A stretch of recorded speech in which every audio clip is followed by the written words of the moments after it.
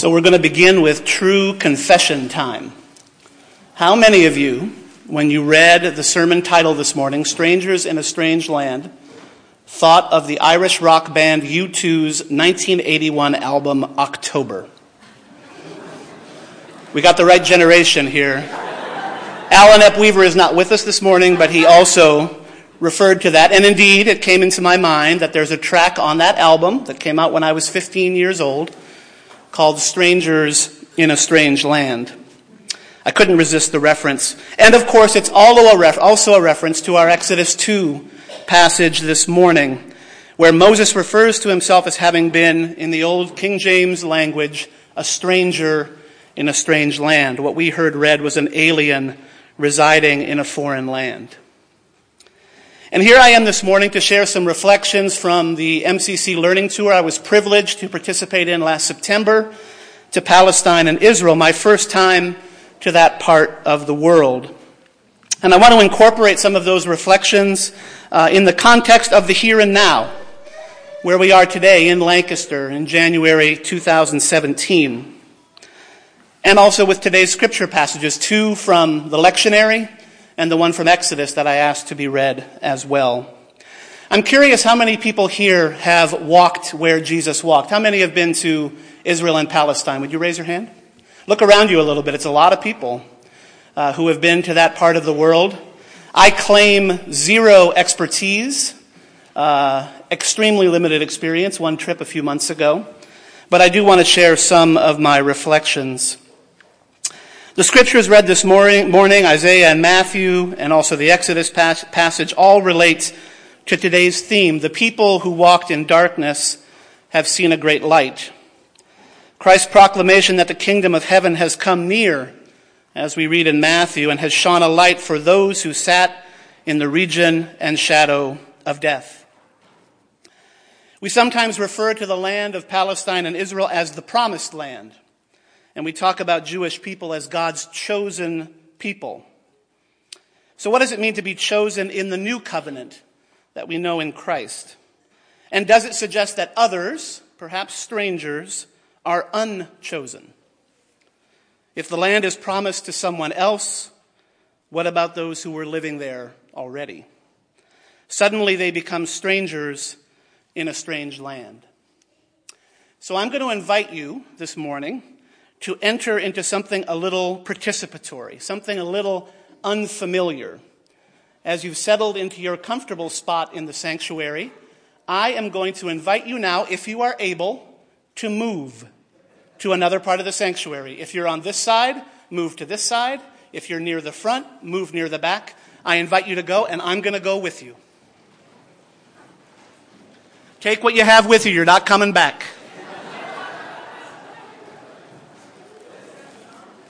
On the move. Moving to a strange new land.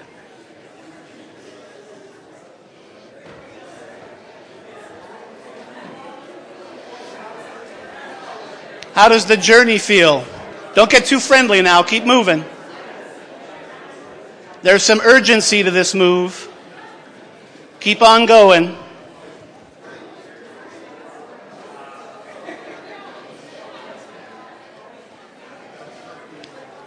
Keep on going. Find that place that wasn't your first choice.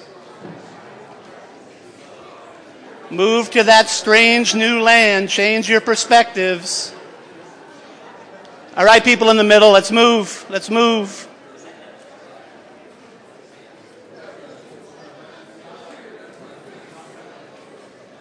So, you've chosen a new spot. You're almost all there.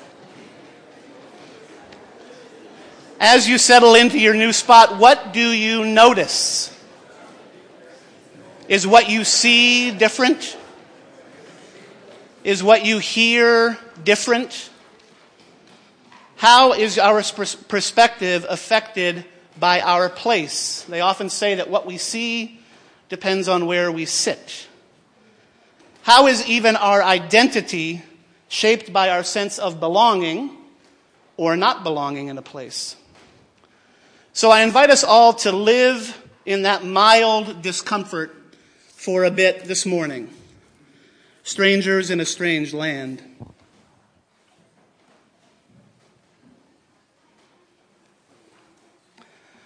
So to our scriptures. In the Matthew 4 passage read this morning, Christ calls his first disciples. He tells Peter and Andrew to follow him, likewise with James and John.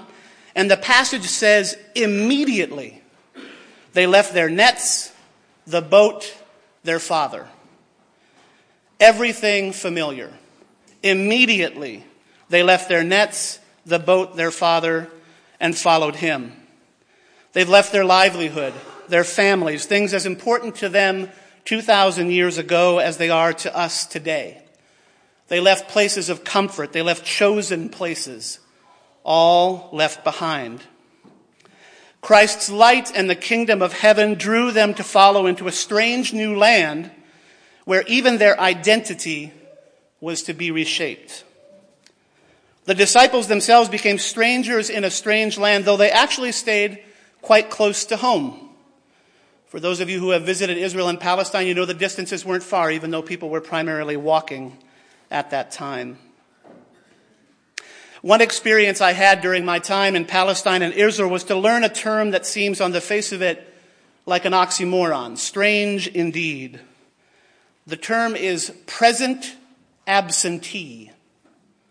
Present absentee, and I think perhaps it's only used in this context. This term refers to a Palestinian who fled or was expelled from their home before and during the 1948 Arab-Israeli War, but who remained within the area that became the State of Israel. Present absentee. In 1950, about 30% of Israeli Arabs, in other words, Palestinians who are citizens of Israel, were considered present absentees. And just a quick little reference to that. Present absentees are not permitted to live in the homes they formerly lived in. Even if they were in the same area, the property still exists, and they can show that they own it. They are regarded as absent by the Israeli government because they were absent from their homes on a particular day, even if they did not intend to leave them for more than a few days, and even if they left involuntarily. You can even become a stranger in what had been your own land. Nothing is the same. Present absentees, strangers in a strange land who actually stayed quite close to home. Christ's call to his first 4 disciples was to follow me. What does it mean to us as North American Christians to heed Christ's call to follow him into the unfamiliar? I think sometimes it's helpful to read perspectives of people from other parts of the world about what it means to be a North American Christian or what that looks like from other vantage points in the world. A Ugandan bishop named Zach Niringiye has a word about the gospel call to us from an interview in Christianity Today a few years ago. So these are Bishop Zach Niringiye's words. We need to begin to read the Bible differently. Americans have been preoccupied with the end of the Gospel of Matthew, the Great Commission. Go and make. I call them go and make missionaries. These are the go and fix it people. The go and make people are those who act like it's all in our power, and all we have to do is finish the task. They love that passage, but when read from the center of power, that passage simply reinforces the illusion that it's about us, that we are in charge. I would like to suggest a new favorite passage, the Great Invitation. It's what we find if we read from the beginning of the Gospels rather than the end. Jesus says, "Come, follow me. I will make you fishers of men." Not go and make, but I will make you. It's all about Jesus. And do you know the last words of Jesus to Peter in John 21? Follow me. The last words of Simon Peter's encounter are the same as the first words. How does our privilege as North American Christians impact our reading of Scripture and our understanding of God's call? Todd and Samantha are inviting us to engage with Scripture in new ways this year. Can we notice how God calls us to follow Christ into the unfamiliar? to choose the discomfort of becoming strangers in a strange land, to loosen our grip on some of our privilege and take risks in kingdom work. Christ begins his proclamation of the kingdom with the call to repentance. It's not all about us. It's all about Jesus. As we enter into a new era in the United States in this week of January 2017, how do we take seriously God's call into the unfamiliar? Christina Cleveland, who was one of the main speakers at EMU's School for Leadership Training that Samantha and Todd participated in last week, said in her recent book, Disunity in Christ, that, quote, Jesus invites us to imitate him in pursuing each other. Jesus invites us to imitate him in pursuing each other. And her words again, we represent Jesus well when we draw near to other believers, regardless of differences. A word for us today from Christina Cleveland. In the Exodus passage this morning, we read of the Egyptian who helped Reuel's daughters water their flock.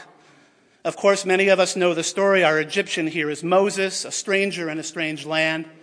And as part of that encounter, Moses married Reuel's daughter Zipporah. And they gave birth to a son named Gershom. For Moses said, I have been a stranger in a strange land. The name Gershom means a stranger here, or exiled, or alien.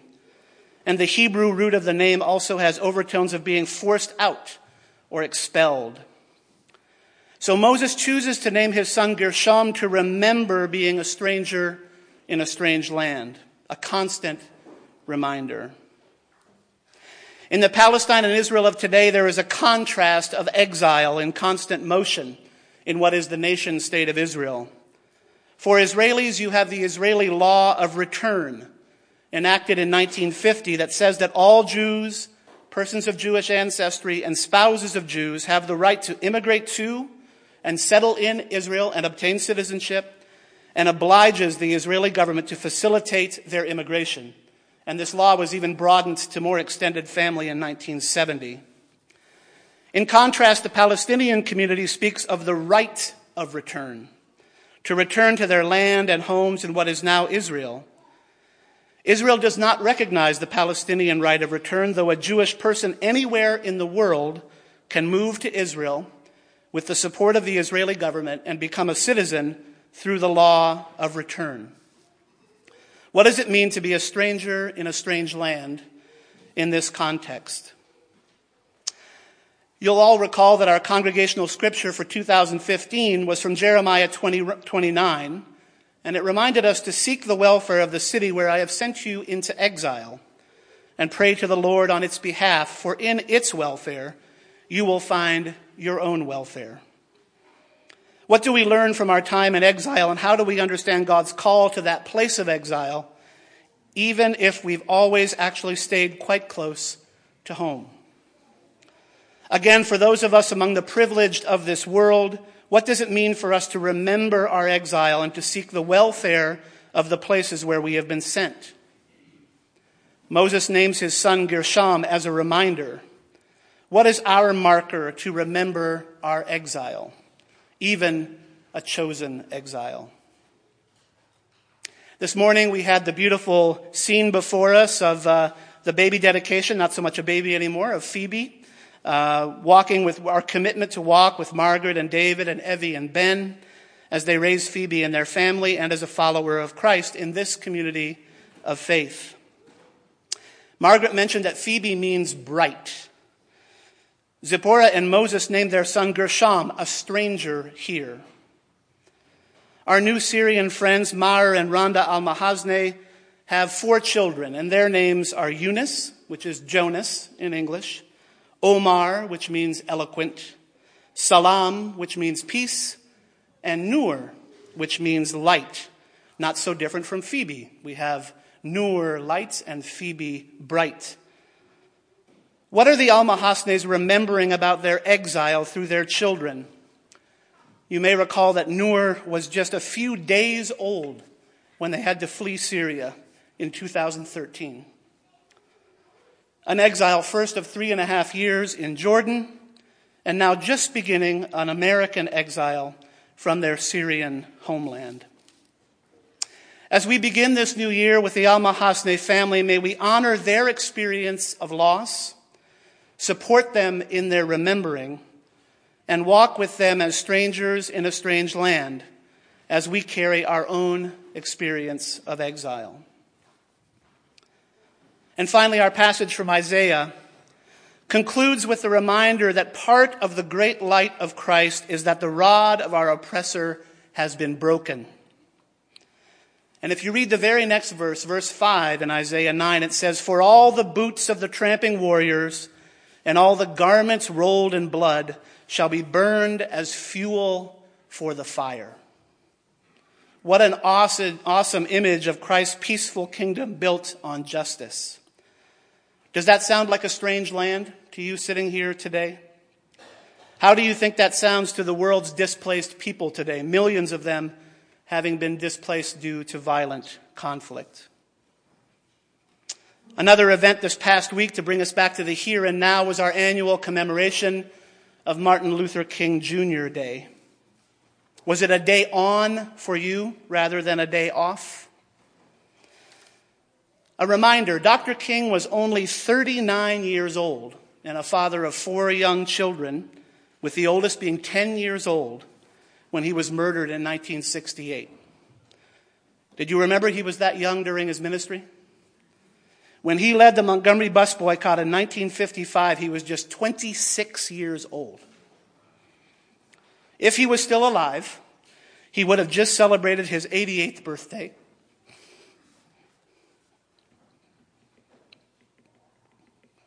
Making him a little younger than my mother.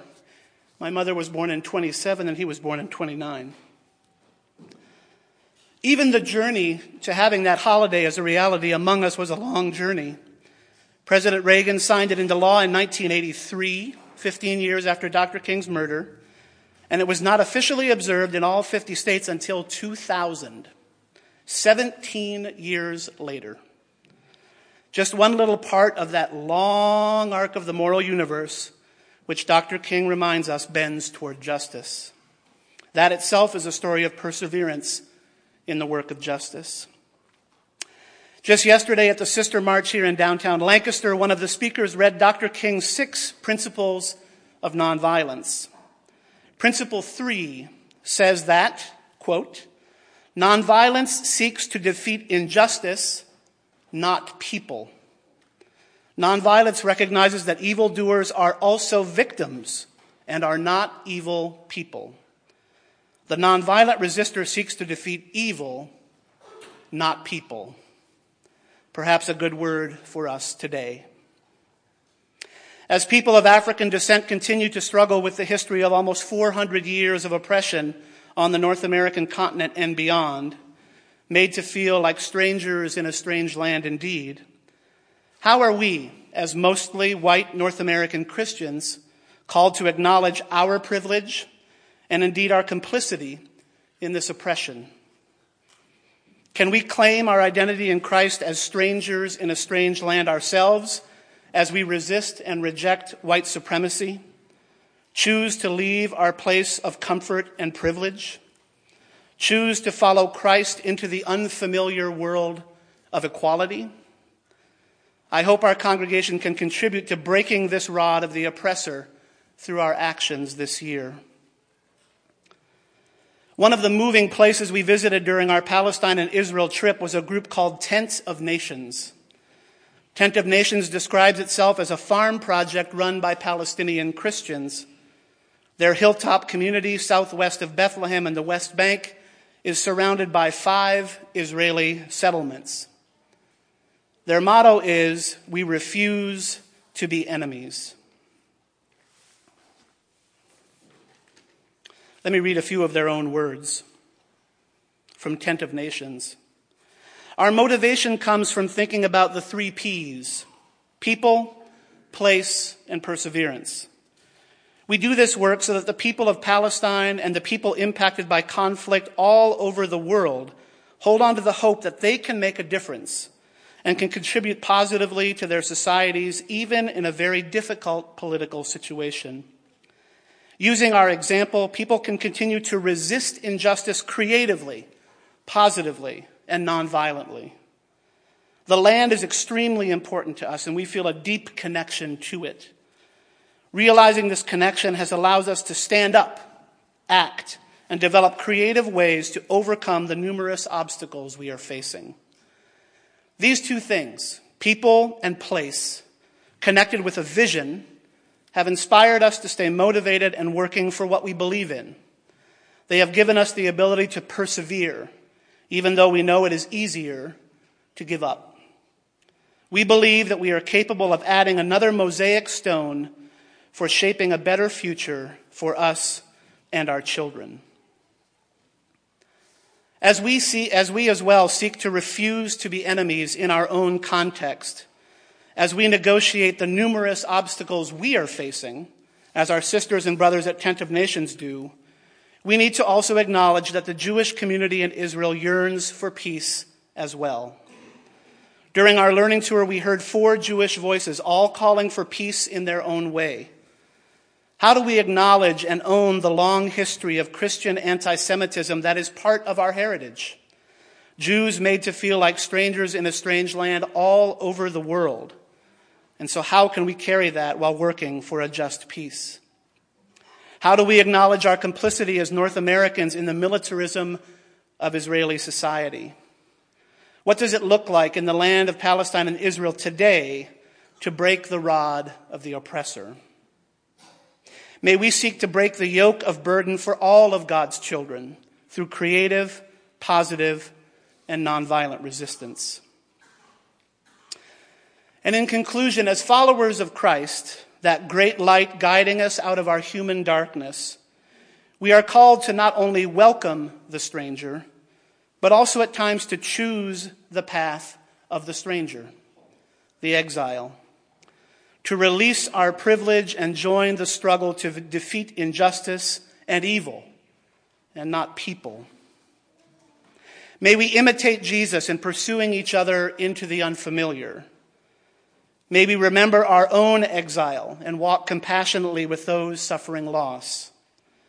May we too refuse to be enemies and creatively address oppression in our midst. As God calls us to join Jesus and his disciples and our sisters and brothers around the world as strangers in a strange land, as we hear Christ's call to follow him into the unfamiliar, let us also remember, as John referenced in his call to worship, that today is World Fellowship Sunday, as called by Mennonite World Conference.